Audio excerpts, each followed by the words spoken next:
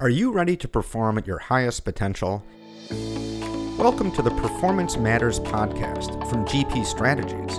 In each episode, we'll interview industry experts, exploring best practices and innovative insights to help you and your organization improve performance. I'm your host, Jeremy Shear. Welcome to the podcast. My guest is Julian Lee, Organizational Change Management Practice Lead at GP Strategies. Julian, thanks a lot for making time to talk. Thank you, Jeremy. I'm happy to be a part of this and looking forward to the conversation. Me too. So now in a minute, we're going to talk about tactical change management as it applies to organizational change management. But first, say a few words about yourself, about your background in this field, and about your work at GP Strategies. Okay. I've been in organizational change management since 1992. So that's been a while, back when it wasn't so popular and wasn't so sought after. And this is my second stint with GP Strategies. I have a 5-year stint that I worked with them in the past, and then I went off on another career path, and now I'm back with GP, and happy to be so. Okay, great. So now, again, we're talking about tactical change management. So first, let's define that term and explain the difference between tactical change management and strategic change management as they relate to organizational change management. Okay, very good, Jeremy. The tactical change management that we are alluding to means the process of executing certain tactics, activities to reach a certain outcome. There are certain tactics that we identify as part of our strategy, and those tactics are meant to get down to the root cause of resistance and also understand why people might respond to change a certain way. And it allows us to be more on boots on the ground in terms of our execution. So it's all about execution when we talk about tactics or being tactically delivering change management. And it's those activities that drive end results and solutions and help drive adoption. Okay, I get it. So it's like strategy is like the big picture, like the overall plan, and the tactics are how you implement that plan. Yeah, I've got a good analogy. So if you think of, some folks may not be old enough to understand or realize the old paper maps that we used to have. Right. You have to unfold them. Well, you could plot a course on that map, but that map would show you end to end how to get there, but it wouldn't tell you what to drive, how to drive, right? So strategy is the roadmap. How you get there is the tactical execution, whether I jump in a car that can get me there in a shorter period of time or one that more comfortable, or I take the bus. All those are tactics from getting from point A to point B. So the strategy is the roadmap. How you get there and what you drive along the way is how I like to describe the tactical execution. Right. Okay. All the little decisions along the way that you have to make. It's funny. I am old enough to remember those paper maps. Man, it's so much better now. GPS is a world changer. Yeah. Although I don't really know how to get it anywhere anymore. I just rely on the machine. But anyway. Absolutely. But so that's a good analogy. So tactical execution then of strategy, how is that a key to user adoption? How is that key to managing change and getting people on board with change? Well, if you think about laying out the strategy, right? And so there's that roadmap. So I'm going to use another car analogy. Tactical execution or tactical change management is where the rubber meets the road. This is where you understand how a particular stakeholder group or individuals within an organization are going to be affected by the change, and you put mitigating solutions or activities in place to help them overcome what you've discerned that they are going to experience. So it's critical to adoption because that's where you meet the people within the organization face to face. So you've got your frontline supervisors, then you have the people that do the work. So when you're doing the tactical execution, you're working with those frontline supervisors and you are identifying what their employees might experience. So I wouldn't say a far cry, but it's a little bit of distance between what the strategy lays out and then tactically executing the change management so people understand how they're going to be affected and what they need to do to get ready and how what the process is going to be like for them to go from that point A to point B. Okay, that makes sense. And it would seem like, so putting that strategy into practice, you might encounter things you didn't expect. And so even if you had, we're going to use these tactics, that might change, right? As you're actually doing it on the ground. Like the overall strategy won't change, ideally, But the specific tactics at any given moment, you might have to change those, right? Absolutely. There's typically an assessment that's conducted, which is considered a tactic, and that will give you an idea of what strategy components would need to be put in place. But then as you go along, and I guess we just stick with the analogy of driving, sometimes there's scenarios that cause you to take a different route. So to your Yeah. point, that's what happens when you're executing tactics or you have deliverables associated with what you're trying to accomplish. Sometimes, based on the organization, based on the culture, based on a certain scenario, you might have to employ a different tactic in order to get the result that you need. Yeah, and so it would seem that it's important not to get too tied to any one set of tactics, that to be able to recognize when something's just not working. Absolutely. And that's one of the core capabilities of organizational change management consultants, in my mind, is that having a roadmap for which to go by, but having the flexibility and understanding that we don't have to go from step A to step B if B is not applicable. So we can go to a step C. So whatever tactics fit the client's profile and what we're trying to accomplish, those are the ones that you employ. Yeah. Okay. Right. That makes sense. So now, what are some examples of tactics that, in your experience, are proven to be good at engaging people who otherwise might be resistant to a big change in an organization? And like, Sure. if and it would be great if you could provide some specific examples of that. Sure, absolutely. One of the major ones that I like to deploy, and I highly advocate that change impact analysis should be a core function of any tactic that we deliver. And a change impact analysis is just what it sounds like. You understand what that desired change, how it's going to affect a particular stakeholder group or a particular individual. And I'll tell you a quick story. And God, it just everything seems to be dealing with driving. But I was working for a logistics company that had multiple trucks that were on the road, and they were going to change their routing software, Mhm. and they didn't take into consideration how it was going to impact those individuals. So I walked them through a change impact analysis, and they really came to the understanding that, okay, this driver's going to come in with new route sheets, and his old way of doing his work is going to disappear. That light bulbs went off because Mm. drivers had been driving those same routes for years, and ironically, some of those drivers couldn't read. Oh, They had been okay. taught the routes, right, by previous drivers, but one guy couldn't read. So here he is coming in on the Mm. day of the change and they're gonna hand him a piece of paper, and that would have been horrific. A really big So a problem. really Right. big problem. So Yeah. the change impact analysis drove out that conversation, and we put Mm. mitigating actions in place where the management team decided to allow this individual to come in a day early and do a pre-route. And also on the day of the route, they brought in an extra gentleman to ride with him so he Mm. could coach him on the route to take. And they also got him remedial reading courses so they wouldn't have this issue again. So you can see the end result of a change impact analysis is quite meaningful when you get down to the people that actually do the work. Yeah, right. That's a great example. And I mean, it seems like what the important thing here is it's the people. That change is, it's not just for its own sake, it's impacting actual people at your company, and human beings are complex. So it sounds like that analysis is really to take that into consideration, especially. Absolutely. And the change impact workshop is just a mechanism to get to that end. Hmm. Change is seriously about the people, and they're going to be affected, and they're going to make or break the change, either inhibit or enable. So it's important to get to what they're going to experience and help them make that transition. And that's what that change impact workshop tactic did Hmm. for that particular client. Right. Okay. So now, how do you measure the success of any given set of tactics, that you're using to do what you just described, to make the change work, to make it smoother? How do you measure whether it's working or not? Great question. We employ tactics all throughout the project lifecycle. So at the early part of the project, a tactic as far as executing a communications plan, right, would be the part of the initial phase of the project.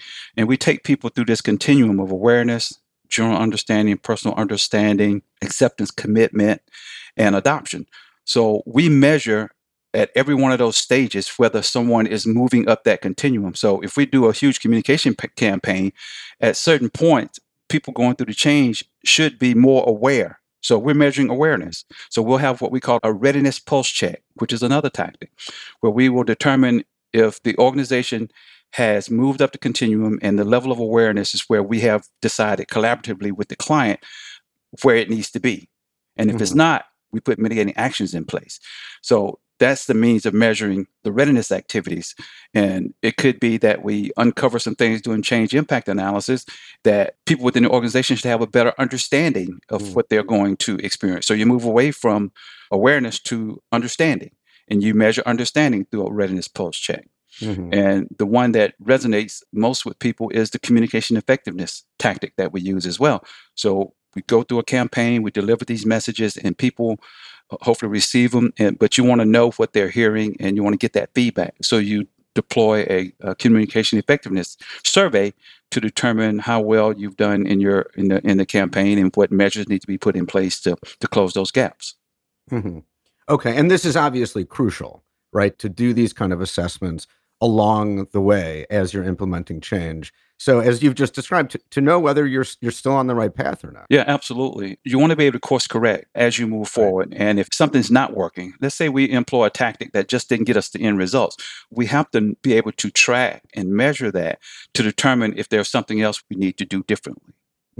Right. Okay, and that goes back to what we were saying before, that you need to change tactics if maybe they're not working, but you have to know whether it's working or not in the first place. Absolutely. And so that's as you've just described. Okay, so yeah, go on. No, and those are the measures that you put in place to allow you to do that. Those types of measurement tools. Right, absolutely. Okay, so now what role do executives of an organization play in managing technology-driven change? Well, the executives are the key, right? I like to explain how important they are, because if you don't have active and visible sponsorship and leadership, then change can be derailed. If you don't have alignment on strategic intent, so a leadership alignment workshop is another tactic that we deploy. So if there's two different beliefs of what we're trying to accomplish, and I've experienced that at a client where the strategic intent on one side of the house didn't align with the strategic intent of the project on the other side of the house. So you have that misalignment. And if you don't ensure that leaders are aligned and that they can visibly support and help drive the change, that puts the outcome at risk. Not saying you won't reach or get to a point of deployment, but how much pain do you want to experience is what I like to ask. And hopefully the answer to that is as little as possible. Absolutely. That would be ideal. Change is painful. So we know we're going to experience some aspects of it. But if we can minimize that through tactical execution of a plan, then the better off the consultant and the client's going to be. Yeah. Okay. So as you described, the leadership has to be aligned, right? There can't be competing ideas of what this change is or how to implement it. But let's say once you have that alignment, what should executives be doing day to day? Once everything's aligned and the plan is set in motion, what do executives need to do day to day to make it work? They need to champion the change, and they need to hold their supervisors, managers, their direct reports accountable for driving that change. And they need to also look themselves in the mirror and determine what it is that they need to do to ensure that that change occurs. The point is, if you think about people within an organization, they want to hear from two people: their executive, the CEO, and their frontline supervisor. So it's up to that CEO to ensure that that frontline supervisor is aligned as well with the change and with the objectives, the goals, the strategic accomplishments that they're trying to get from this change. Make sure that supervisor is aligned with the CEO and everybody in between. So it's up to the executives to ensure that that alignment occurs and to remove all obstacles for the change to be successful. You want to remove all those obstacles. And that's what the executives are should be focused on. Okay. And I imagine too that involves continuous communication, encouragement, and that removing those obstacles can take many different forms. Yeah, absolutely. When I say active and visible, that's throughout the project lifecycle. There's been certain cases where a CEO or someone in an executive leadership position will kick off the project and then pretty much go away and leave it to others to run. And we know they are busy people, but in order for them to meet that objective and the goals of the project, they need to actively be involved. And our tactics will allow them, and we facilitate the execution of our tactics so they do stay involved. Okay. Oh, that's really interesting because I would imagine that most CEOs say, like, understand that and maybe even intend to stay involved, but it's easy to get distracted, right? Or to kind of lose sight of that because you're super busy with some other project. And so you actually need a system in place to keep you involved and make it easier for you as the CEO to remain involved like that. Absolutely. And that's what a tactical change management plan execution is all Right. about. The other tactic that works well in that scenario is something we call a change champion framework.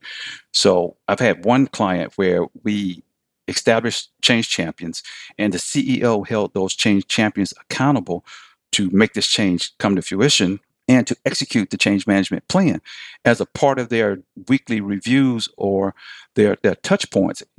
How are we doing on the change? So it was part of their performance expectations and part of their reporting to that CEO. Each department had to give a readout on how that department was doing with that particular change effort. Okay, so and those expectations are made very explicit, and so there's not a lot left to question. Like, well, who do we need to report to, or who really cares about this? It's made very clear. Absolutely, and it's called ownership. Yeah. Someone has to own the change, and that's another misalignment that I've had at certain clients where who owns this change, and nobody could point a finger at one person. So if there's ownership at the executive level and there's ownership at the department middle management level, then you have that alignment that you need. But then there's that accountability that needs to exist at the executive level for direct reports to do what they need to do to mitigate risk and ensure that change occurs in a timely fashion.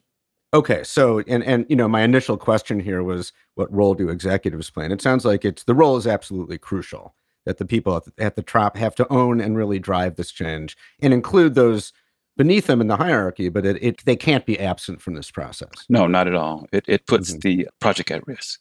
Yes. Okay, so you've already described several tactics that you've used in your experience. Are there any other particular change management tactics that you haven't described already that are, really good ones, like that you'd want people listening to this podcast to know about? The stakeholder management is crucial. That tactic will allow you to do an analysis on individual stakeholders, right?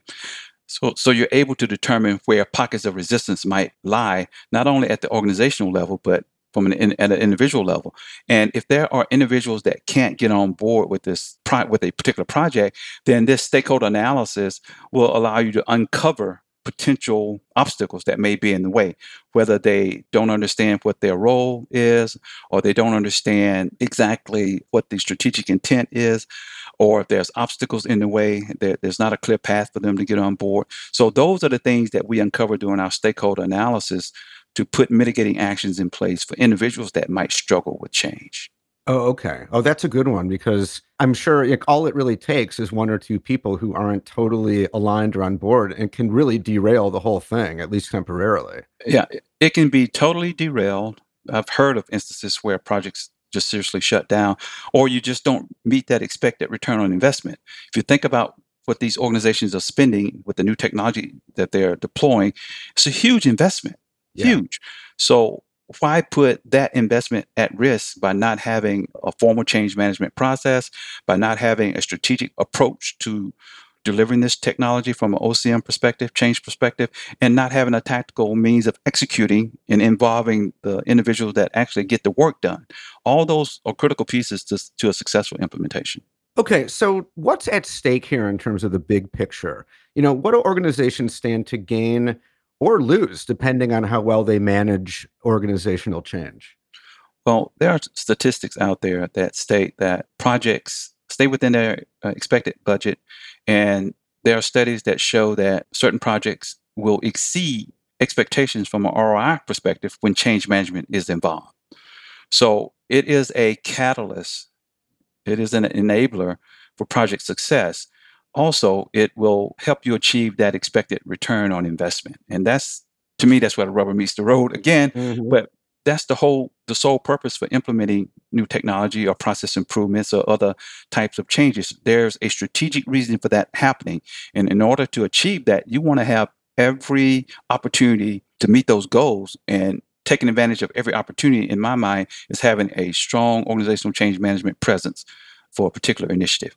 And I think, as you mentioned, a little bit earlier, that If the change is not managed well, if you don't have those structures in place, then you might not get the full return on investment or as much, or the whole thing might be totally derailed and you've spent lots of money on some technology and it sort of is a waste. Yeah, absolutely. And there are statistics as well that depict that. There's a number of reasons why change management, why projects fail. And one of the main contributors to that failure rate is not having a structured change management approach or investing in change management at all, or not executing a change management methodology and plan to its fullest extent. Yeah, right. Okay, so there's quite a bit at stake here. Absolutely. Okay, so Julian, we've covered a lot of ground. What are the top 2 or 3 points that you want listeners to take away from our discussion?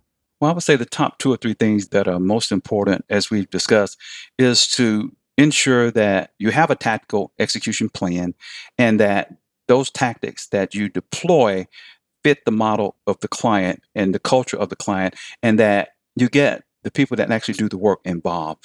Establish your change champion networks at that supervisory level. Have key influencers identified so those individuals can help peer-to-peer, help some of the folks get through the change that they go through. But the main thing to focus on is having a structured approach, having a strategy in place, aligning on the strategic intent of the project, and then tactically execute the things that you know that's going to get you to that endpoint, to that desired state. Okay, great. Well, Julian, thank you so much for your insights and for a great discussion. Well, thank you, Jeremy. It was quite pleasurable, and I look forward to doing this again. The Performance Matters podcast is brought to you by GP Strategies. Together, we can create a world where business excellence makes possibilities achievable. You can subscribe to the show anywhere you get podcasts and listen on our website at gpstrategies.com/podcasts.